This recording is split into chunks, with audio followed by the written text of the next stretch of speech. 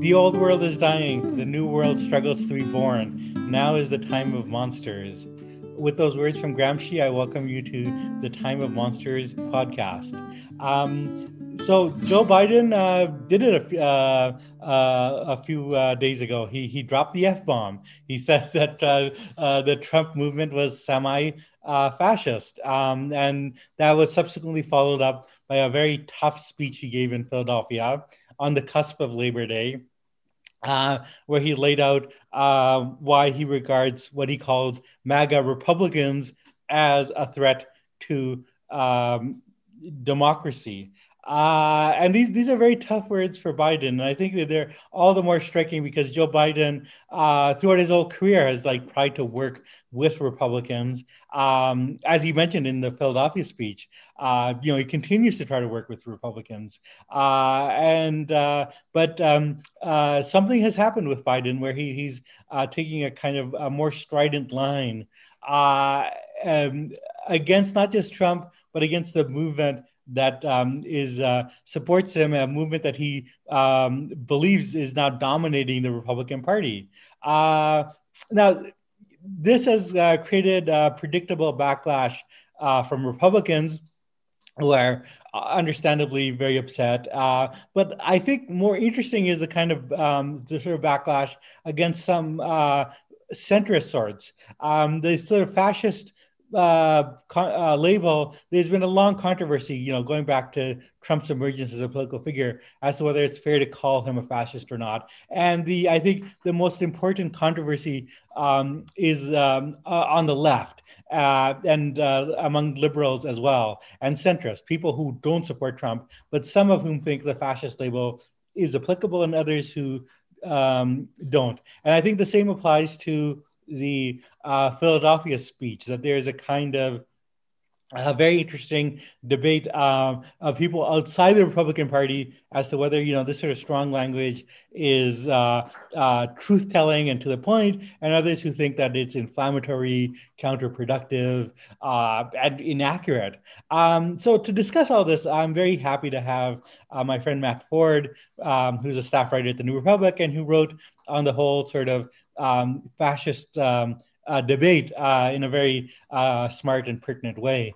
So welcome, Matt. And I guess maybe to sort of start, I think one point that you made, which I think is very key to all of us, is that it's very interesting that it's Biden who used the phrase semi-fascist, and that it's given who Biden is and given his history. So do you want to talk about that a bit?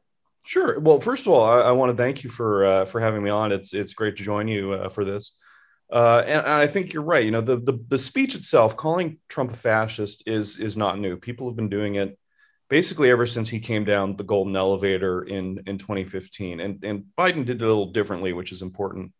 And we can probably get into that a bit later. But I think it is absolutely relevant that Biden is doing this because he's somebody who's not only talked about working with Republicans. He's not only somebody who has prioritized bipartisanship in very meaningful ways. He's done it in more than just sort of the gloss of working together, of brotherhood, of unity. He's done it in a way that he's actually worked with Republicans across the aisle to get things done. And not just that, but in ways that have cut against his own party's interests sometimes. He's been on the record, even during the 2016 campaign, or I'm sorry, the 2020 campaign, as praising his ability to work with segregationist senators in the 1970s. These old school Southern politicians who, stood up against the Civil Rights Acts and the Voting Rights Act. He's somebody for whom, getting along with people with whom he might necessarily disagree with is sort of like breathing. And so for him to declare Trump as beyond the pale, I think is a sign not only of how far he's evolved over the past, 18 months, but also how, salient the threat is that Trump poses to the constitutional order. Yeah, no, absolutely. I mean, Biden, to give a sense of who he is, he was the only, non-Republican to speak at Storm Thurmond's funeral. And he gave the speech. It's a remarkable thing, about how, he and Thurmond disagreed on some things, but he had a good heart and they were able to work together. I mean, that is, and it's not just Thurmond. I mean, the Biden in his, as you mentioned, in the 2020, he would speak about these old segregationists the way like a baseball fanatic would. Like not only did he know like Mickey Mantle and Babe Ruth, but he know like these obscure segregationists that everyone else has forgotten, and he would speak about them with great fondness. And so, I mean, coming from Joe Biden, I think that is like very significant. I mean, the fascism debate in question. I mean, it gets entangled with all sorts of issues of like academic history, and there's a wide debate among scholars about this, and some people prefer a very narrow definition that really only includes people who are like basically were fascist in the 20s and 30s and call themselves fascist.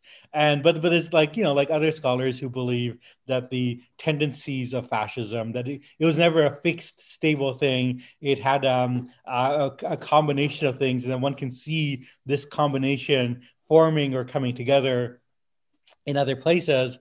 I think John Gans, who I've had on the podcast before, has been very good on this, that there's a variety of sort of proto-fascist or failed fascist movements in places like France that, like that are very close to Trump. So I mean, I think it's an interesting kind of I mean, there's an academic debate that can be had on both sides. I will point out that some very careful scholars of fascism, like Robert Paxton, who were initially reluctant, who said, like Trump's a very bad guy, very bad politics, but doesn't quite meet it, sort of changed their mind after January 6th. And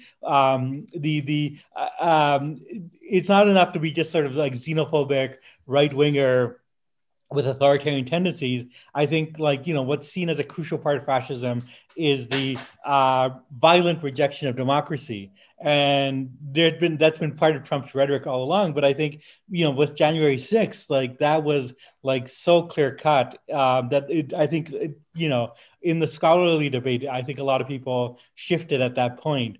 So do you want to talk a little bit about what are the sort of things that you think make it fair to say that Trump counts as a fascist? Well, Which I want to just and that's the other point. I mean, I think Biden's use of semi-fascist, which some people criticize, I think is actually very pertinent. I mean, like it's a way of like noting that there's like components of fascism, but it's not all the way there yet. Right. And I think that's really the best way for Biden or anyone else to approach this.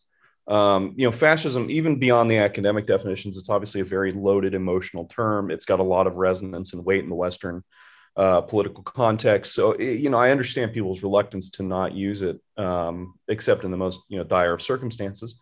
I certainly thought the same thing for many years. I thought that there were other models, historical models, that better explain Trump's approach to politics and his movement, without necessarily leaping to fascism. Obviously the Reconstruction era, the sort of white oligarchies that sprung up throughout the South after that, where we saw single party rule in many states, where they still preserved the sort of Herrenvolk democracy. That seemed to be a much more salient sort of predecessor to Trump until recently. But I do agree that January 6th changed things. And I think we see Biden's use of semi-fascism to be really brilliant here. And I don't want to oversell. I don't think Biden went into this, necessarily reading through academic texts and pouring over definitions. I think he just kind of called it like he saw it, which is really the best way to approach, a certain level of fascism or semi-fascism. It is a vibe.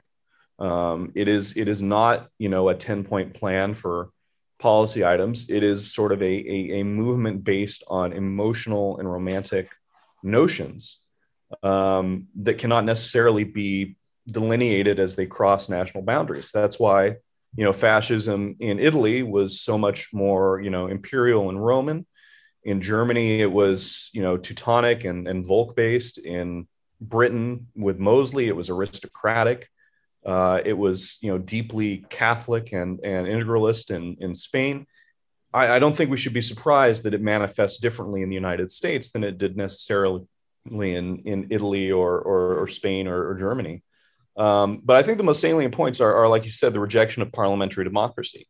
Not necessarily the idea that the people should have some say in government, and not necessarily just a constriction of who those people are, but the idea that parliamentary politics, the idea of resolving things through legislative means, through the ordinary political processes, are insufficient to sort of the perceived threat.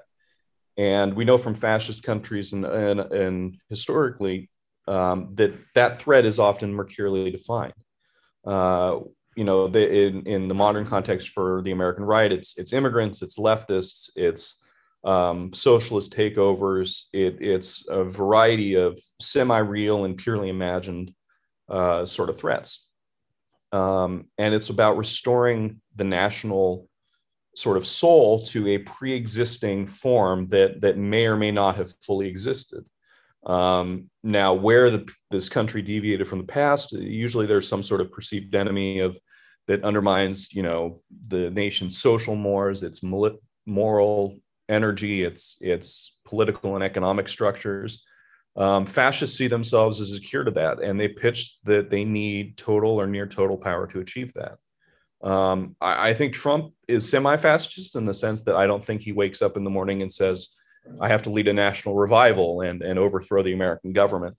But I think he is semi-fascist in the sense that he believes these things and expresses them on some level, and then channels it through his own personal desires to stay in power.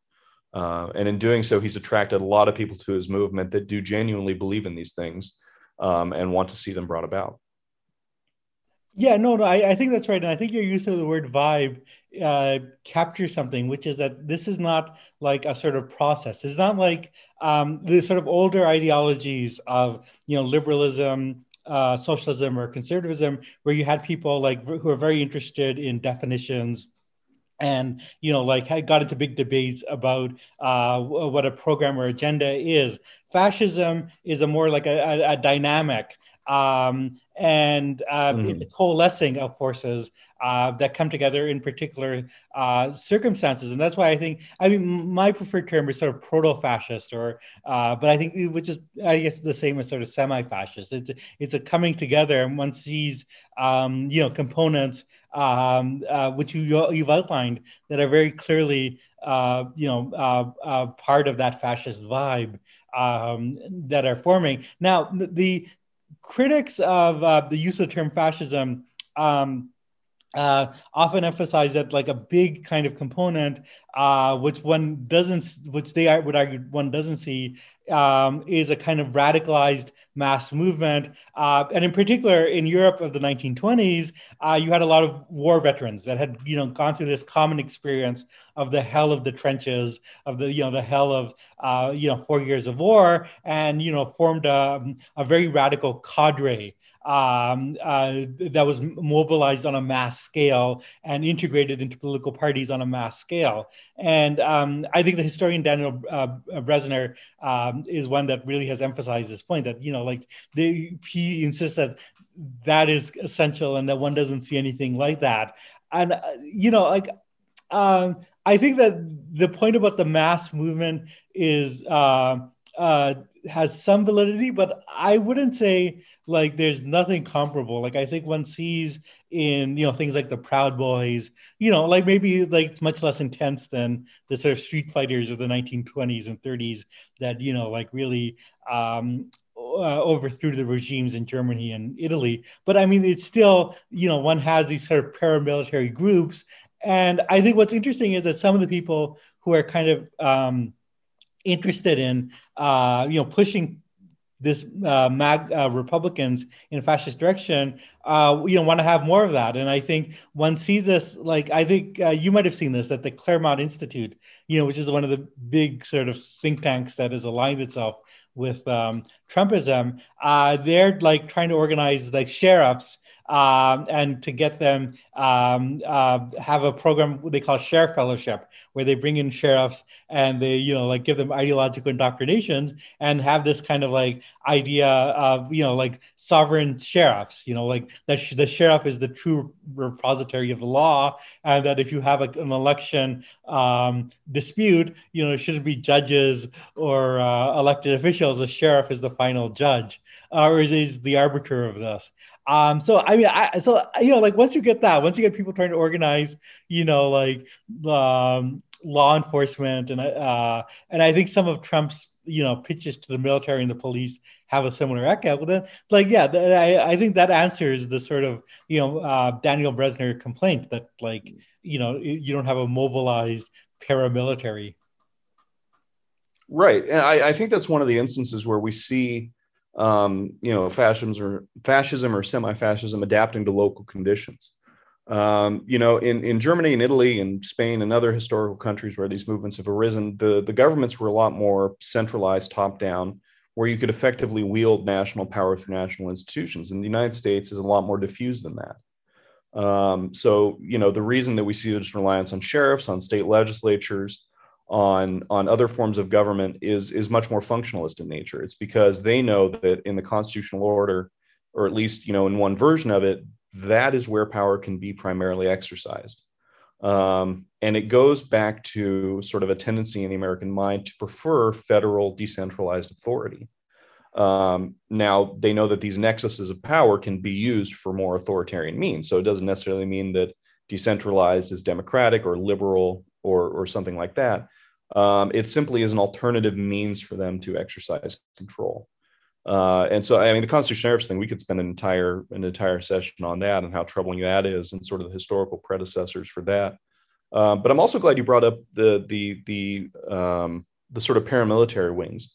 And I know the Proud Boys get a lot of attention, but when you look at some of them, like Patriot Front, which was just marching in Indianapolis this last weekend, I believe, when you look at some of the border militias that sprung up in the 2000s when George W. Bush was sort of reorienting political conversations around immigration, a lot of these movements pre-existed Trump, and I think he was able to draw upon them. And so I think that is where some of the confusion arises, because they say, well, Trump didn't create these things.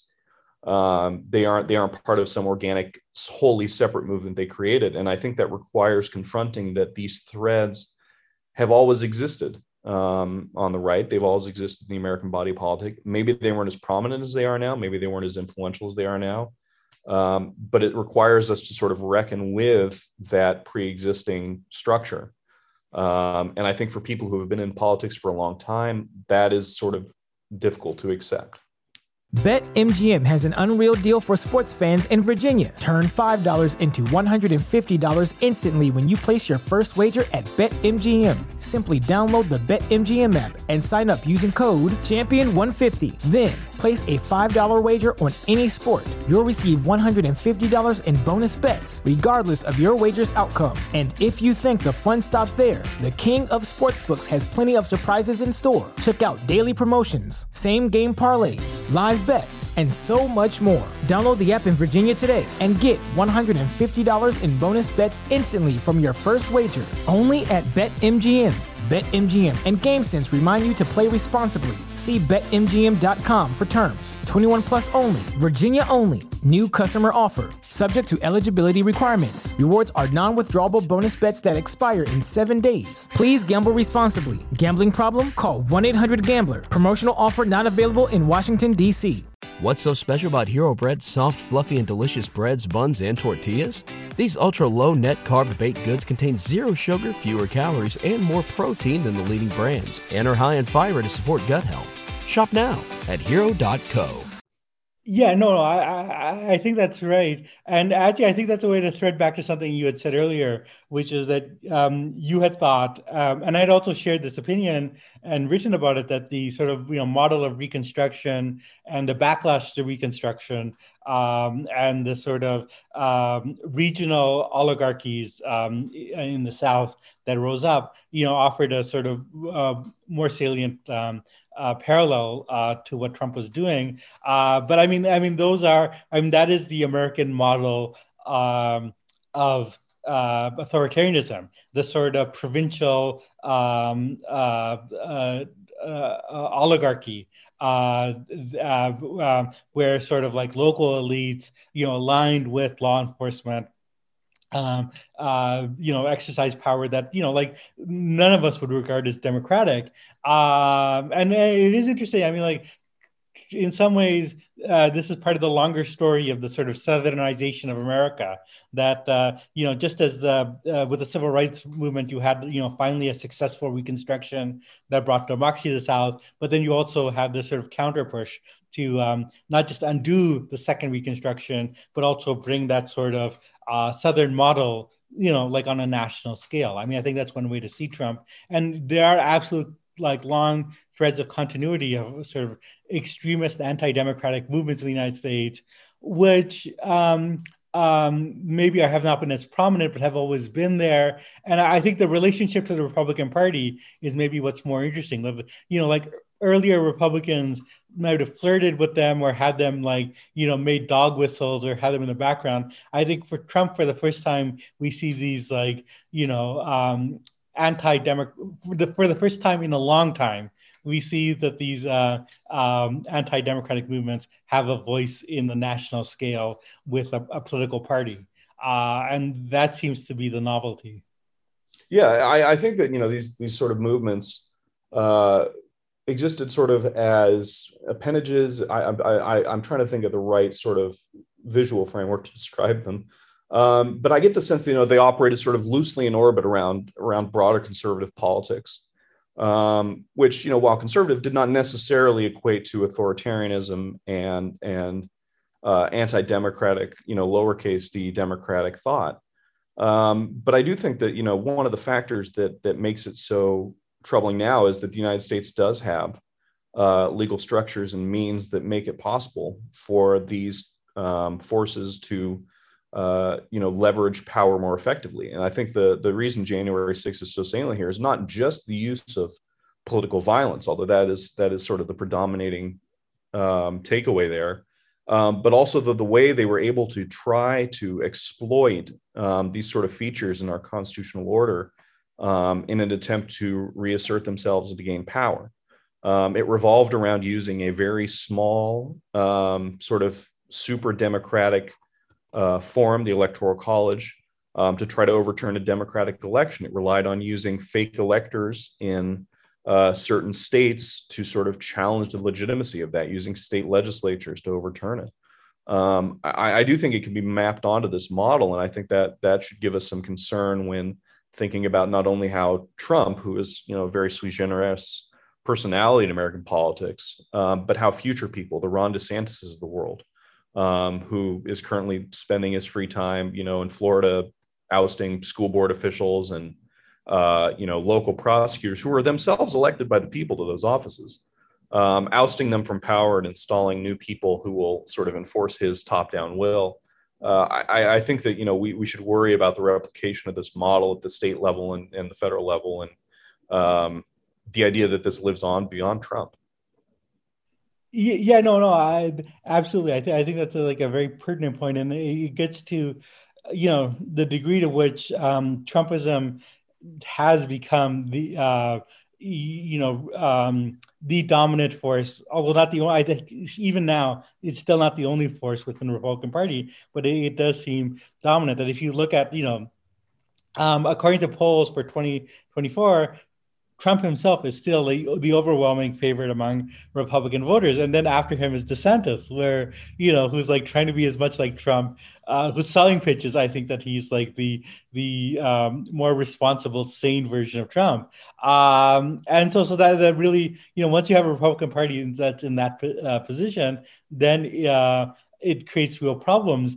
And it's so interesting that it's Biden that has come to recognize this, because, as we've mentioned before, his whole instinct is to work with Republicans, to work across the aisle. And that's also the whole instinct of the American political establishment. I think to this day, that there was this kind of hope that like the Biden presidency would be an ancien regime restoration. That Yeah.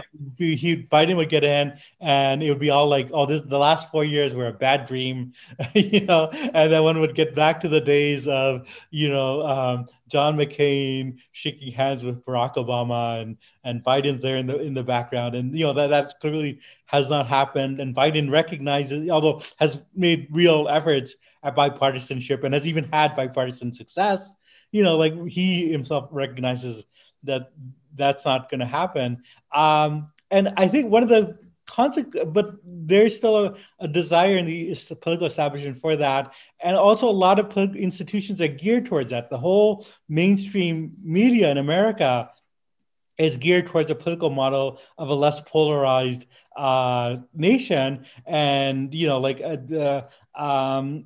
and one sees the sort of backlash that Biden is getting, not just for, the semi-fascist comment, which is incendiary, but for the speech he gave in Philadelphia, which was a little bit more measured. There's been a huge kind of backlash. The Washington Post did an editorial saying, well, like we share Biden's concerns about Trumpism, but Biden's speech was partisan and politicized, and it was more big D Democratic than small D Democratic. And there's been a lot of that, especially in things like CNN and in some of the coverage in the New York Times, people like objecting to like is Biden being too inflammatory and too partisan? Do you want to talk a little bit about that? Like where some of it's sort of just really funny to hear after living through 4 years of Donald Trump, where nobody ever gave Trump shit for. I apologize for the profanity, but nobody ever gave him any hassles for, singling out Democrats in speeches or blurring the lines between sort of the official ceremonial roles of the head of state and, his political responsibilities as head of government and leader of the party. I think it speaks to a broader sense that American politics, in some elite circles, that American politics is supposed to be non-political and non-partisan. Which is to say that everybody is supposed to sort of get along at the end of the day and resolve their differences amicably and, come to sort of some sort of kumbaya moment about how to resolve the major issues of the day. I think it's fine to hope that, everybody gets along and people agree on everything, but that's just not how politics works. Partisanship is essential to democracy. People have to be able to choose between different sides that can distinguish themselves. Politics is just how things run in the world. It's how people shape their lives and their societies to best order the distribution of power and goods. The idea that a president can give a speech that is apolitical is nonsense. And the idea that a president should give a speech that is nonpartisan is sort of shaky. Obviously we don't want presidents, giving, speeches at foreign heads of states' funerals that are just recitations of campaign talking points. There should be some separation. But the idea that Biden is the leader of the Democratic Party cannot go out and say, hey, the Republican Party in large part is turning pretty anti-democratic, and that seems pretty bad. That's just ridiculous on its face. And I think it speaks to the model of sort of mainstream media collaboration and cooperation with the Republican Party as a necessity of its coverage that sort of weakens its authority here. There are certainly ways to cover the Republican Party without necessarily doing this. And I would hope that, more people in these offices can recognize that. But I think we've seen that, if Biden can go there, then there's no reason that other people can either. And I think one other thing I want to add about that is that Biden, when he was talking, he was very specific to say MAGA Republicans when he said the semi-fascism comment. Even still, he is trying to sort of carve off and quarantine Trump and Trumpism from the rest of the Republican Party. He still sees himself as being able to work with Mitch McConnell, as being able to work with his old buddies in the Senate Republican caucus. He still sees himself as in that bipartisan tradition. I don't know whether that will be efficacious in the long run. I don't know whether that hold up. I mean, I would give that more credence if Mitch McConnell had voted to convict Trump after January 6th. But you have to recognize that, he is making a sort of olive branch argument here, saying that there is a choice. You can either be like Trump and plot the downfall of the American Republic, or you can be a normal pre-Trump conservative, whatever that may be. I think that sort of olive branch gets overlooked here because everybody is so focused on the idea that Biden is committing some great sin by, calling an apple an apple. Yeah, no, I think that's right. And I think that the fact that people ignore, I mean, that was a big part of the speech, his insistence that, like he's not talking about all, he actually specifically said he's not even talking about most Republicans, which I think, one can actually on a factual basis quibble with, like I think, there's an argument for you that most Republicans are already there, and that's a real problem. But I mean, Biden did have a conciliatory aspect of the speech that was very important, and the fact that it's ignored, I mean, it really speaks to I don't know. I mean, just that even Joe Biden, making these observations too much, and I think it's a real problem that's going to be going forward. That there's a way in which I think parts of the media, and one already sees it in sort of like CNN and the New York Times in their coverage, really want to go back to kind of like the both sidism, the sort of faux objectivity of the media as an arbitrator, and ignoring the really salient differences between the two parties on this issue of democracy. So, I mean, I think that's where the media is kind of like heading. And I think it's going to present real problems in their ability to accurately cover, what is actually happening. And I mean, to me, that's a real worry. Like going forward, I think that they've kind of internalized and normalized Trumpism, and think that that's just the way it is, and we have to, still pretend that the two parties are the same. And I think the key word to use there is normalization. For a lot of these established news outlets, normalcy is the goal. They see derivations from that as newsworthy, and they see normalcy as sort of placid and safe and benign. I can go on about what that means when they cover the left, but more specifically for the right, there is a sense to normalize here, in the sense that now, because Trump has taken over a significant portion of the Republican Party, he is now seen as normal. And so that requires treating him with the trappings of normalcy that pre-existed him. It's always been so funny because we've seen CNN, the New York Times, these outlets, they have had genuinely amazing reporting on how Trump has operated. They've had great reporting on how, the various things behind the scenes have unfolded. And that's always been bracketed by, in some cases against the reporter's will, in some cases not, an institutional mindset of making sure that they are seen as equanimous, as fair-handed as, even when the coverage requirements itself require them to call out one side more than the other. And I think that is something that, unfortunately, although we've made some progress, I mean, after January 6th, it was pretty clear in elite media circles that Trump was a clear and present threat, that he had, orchestrated an attempt to murder Congress and the vice president, that he had, tried to overthrow the republic. I think we've moved back away from that, unfortunately, because the inclination among these outlets is to play it safe, is to prioritize a sense of normalcy, rather than, be seen as abridging their perceived neutrality. I would prefer that they get away with that, from that, that they abandon that. But I have little hope that I'll be able to persuade the editorial board of, the Post or the Times or CNN to do so. Yeah, no, I think that, and that's probably a good place to end this. I mean, like, I think the sort of narrative that we're talking about is that there was a moment of clarity in the media and in elite circles after January 6th, that, something had gone wrong. This is something that was a terrible transgression and breach of what America should be.